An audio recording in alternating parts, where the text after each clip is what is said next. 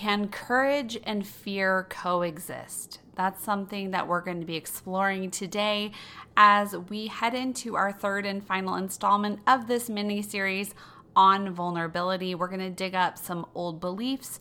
We're going to try on some new perspectives and hopefully walk away feeling more confident that it's okay to be vulnerable. It's okay to be our authentic, real selves as we market our brands and our businesses, and we create company cultures in which people can feel seen, heard, and appreciated. So let's dive right in. Welcome to Strut It, a place where CEOs and entrepreneurs circle up and get real about how hard and deeply rewarding this whole forging your own path thing is. As a bold dreamer and innovator, it can feel like your house burns down 50 times each day as you try to build the non-conventional life you love. In this podcast, we will dance with the flames of uncertainty, self-doubt, and money scarcity as we build the business empire of our dreams so that we no longer fear the fire, but welcome the heat. I'm your host, Elizabeth Marbury, and I built a 6-figure dance studio business from a Craigslist ad and a brilliant idea. Together, we strut through the flames of business ownership, sharing the crucial mindsets, strategies, and collaborations of a life and business danced full out. Welcome back to the show. If you missed yesterday's episode, make sure you go catch that. We uncovered the most common blocks that come up and fears that come up when we talk about getting vulnerable and really increasing our visibility online as we build our brand. Some of those blocks were fear of judgment, self-doubt, imposter syndrome, and perfectionitis. So go back and listen to that one if you haven't already. But today, we are going to be talking about those old beliefs that come up when we are running our businesses, when we are CEOs and leaders in our companies, and we are wanting to build our brand authority online. So one of those old beliefs that I definitely struggled with for a really long time was feeling like I had to have all the answers, that as CEO of my company, I had to be the smartest one in the room. If there was a fire, I had to have a way to put it out. If there was a problem, I should have the solution because it's my company and I'm the leader. Another old belief I had was that no one could do it better than me. Surely no one would ever care about my company as deeply as I did, and that ultimately I had to fall on the sword. I had to do it myself, and that no one else could be trusted.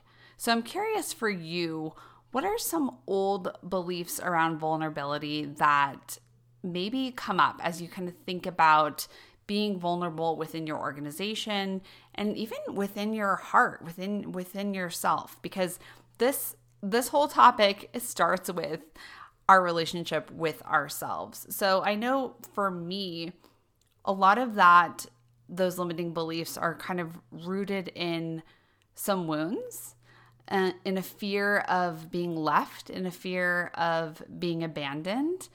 It's also kind of coming from a place of when I feel a lack of confidence, I tend to kind of overcompensate and over-deliver. And so I want you to think about what old belief that you might have around showing up and being more vulnerable. Do you feel like you have to have all the answers? Do you feel like no one can do it better than you? Do you feel like you can't ask for help? Do you feel that showing vulnerability to a coworker or even to your own partner is a weakness? So really getting honest with what do you think about vulnerability and getting curious about those old paradigms and old belief systems. What I have found as running a company for 13 years is when I was running in that circle of those old beliefs that no one could do it better than me, no one else could be trusted, I have to have all the answers, I can't ask for help.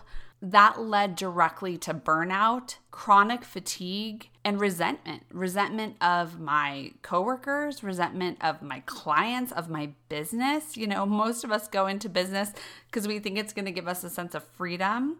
And I was starting to resent my business. I was starting to feel like, oh, this is just not even worth it. And so I knew that that was not sustainable for me. anymore. And so I dug deep. I dug deep and I invested in a mentor that could essentially teach me how to be a better leader. Her name is Kiki Lovely. She's my business coach, and she is an expert at really training CEOs and leaders to embody their leadership. And I think that's kind of one myth that business owners kind of put on themselves is like, if it's your company, if it's your thing, you should just somehow magically know how to be an incredible leader. And I knew that there was a lot of room for improvement. I knew that being the best leader meant that I was always needing to learn new things and get better. And so I discovered another way of leading my team and another way of showing up. And of course, that trickled down into my sales and my marketing and how I spoke to people and how I spoke about who we serve and the problems they have and our solutions to their problems and all of that. So what I started to do is I would hold team meetings every week. And instead of kind of coming into those meetings with my own agenda and not really wanting to listen to other people or putting that pressure on myself that I just had to have it all figured out, I would come to the team meetings and I would say, hey, I would love your feedback on this. This process is not working great. It's feeling really clunky. How would you do it differently? And really starting to build an environment of collaboration where everyone's voices mattered, where I really valued other people's thoughts and opinions. And I took those to heart. And I even started to get more into the energy of delegation, of trusting someone else with parts of my business that I never had before, and letting go of some control, which for me is very difficult. As I started to delegate, as I started to really lean into the strengths of my team members, the results were incredible. We had a massive growth in our revenue, and we blew up on social media, and we worked with more couples in a year than we ever had before. And all of these things I don't think were a coincidence. It was when I finally opened myself up to getting help and not feeling like I had to be a one-woman show anymore, that it was actually safe for me to seek support in my business, that enabled us to move to our next level. So I ask you today, what is a belief that you want to move forward with? Is it that belief that I can ask for help? I can delegate this to someone else and it's gonna be okay. I'm going to listen with my full body to my team members. I'm going to listen more than I'm going to talk. I'm going to intentionally surround myself with people who have different perspectives than me. I'm going to admit when I don't have the answer. I'm going to admit when I need help. Getting curious about which of those resonates with you, and just pick one. And I want to name that doing this work takes an immense amount of courage. It is not easy. It is not rosy. When you are shifting how you are showing up in the world and you're being more raw and real, it's completely normal to feel fear and uncertainty and that self-doubt. And in those moments, I invite you to step forward anyway. It's not that we need to not feel any fear to take action in this way, or to it's not the type of thing where you're going to finally admit that you need help and you're just not going to feel any fear or constriction around doing so. It's going to be uncomfortable, most likely, especially as you're new at being more vulnerable and open and raw and real. And what I want you to imagine is that we are not trying to kick fear to the curb. We are not banishing fear from the building. Fear is such an important part of you. It is there to keep you safe. It is there to ensure that nothing bad happens to you, right? It's a nervous system response of that fight or flight that wants to keep you safe.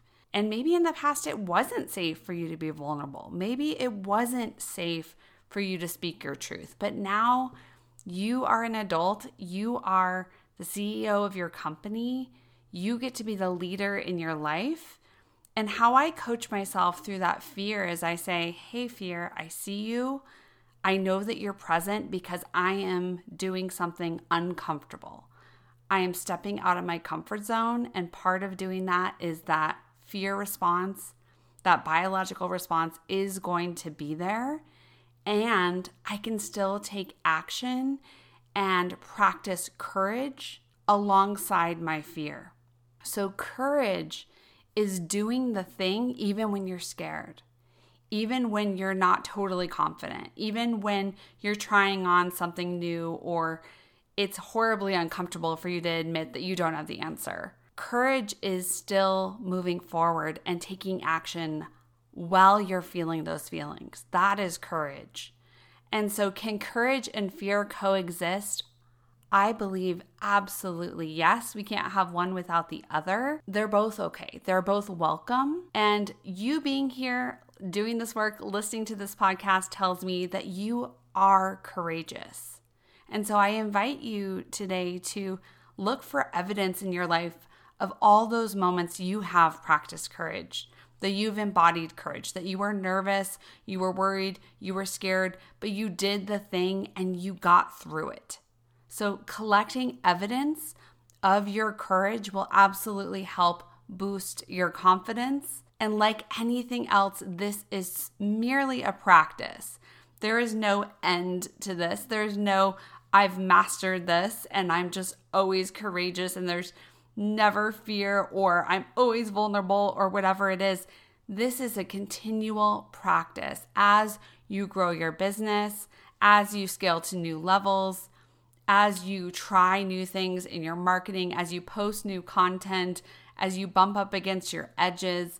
This is just a skill to develop and practice over time. And I invite you to cozy up with fear and courage and invite them both to your table. I hope you got a lot out of today's episode. Thank you so much for joining me for this 3-part mini series. It has fed my heart to come back on this microphone and speak to all of you. I have missed our podcast community so much. And stay tuned because we are officially going to be launching season 3 soon. You're going to expect a little bit of a rebrand, some new cover art, some new guest topics and ideas. I am so excited, and make sure you are subscribed to the show so you know when season 3 drops. And as always, send me a direct message on Instagram. I absolutely love being in conversation with you. Share this podcast with a business bestie. And I look forward to seeing you back here again real soon. I'm Elizabeth Marbury, and I want to thank you for being here. Let's keep the dance party going by hanging out on social media together. You can follow me on Instagram at Elizabeth Marbury or dance with me on TikTok at Wedding Dance Coach. If you love today's show, be sure to rate, review, and follow the show on Apple Podcasts, Spotify, or wherever you get your podcasts. See you next time.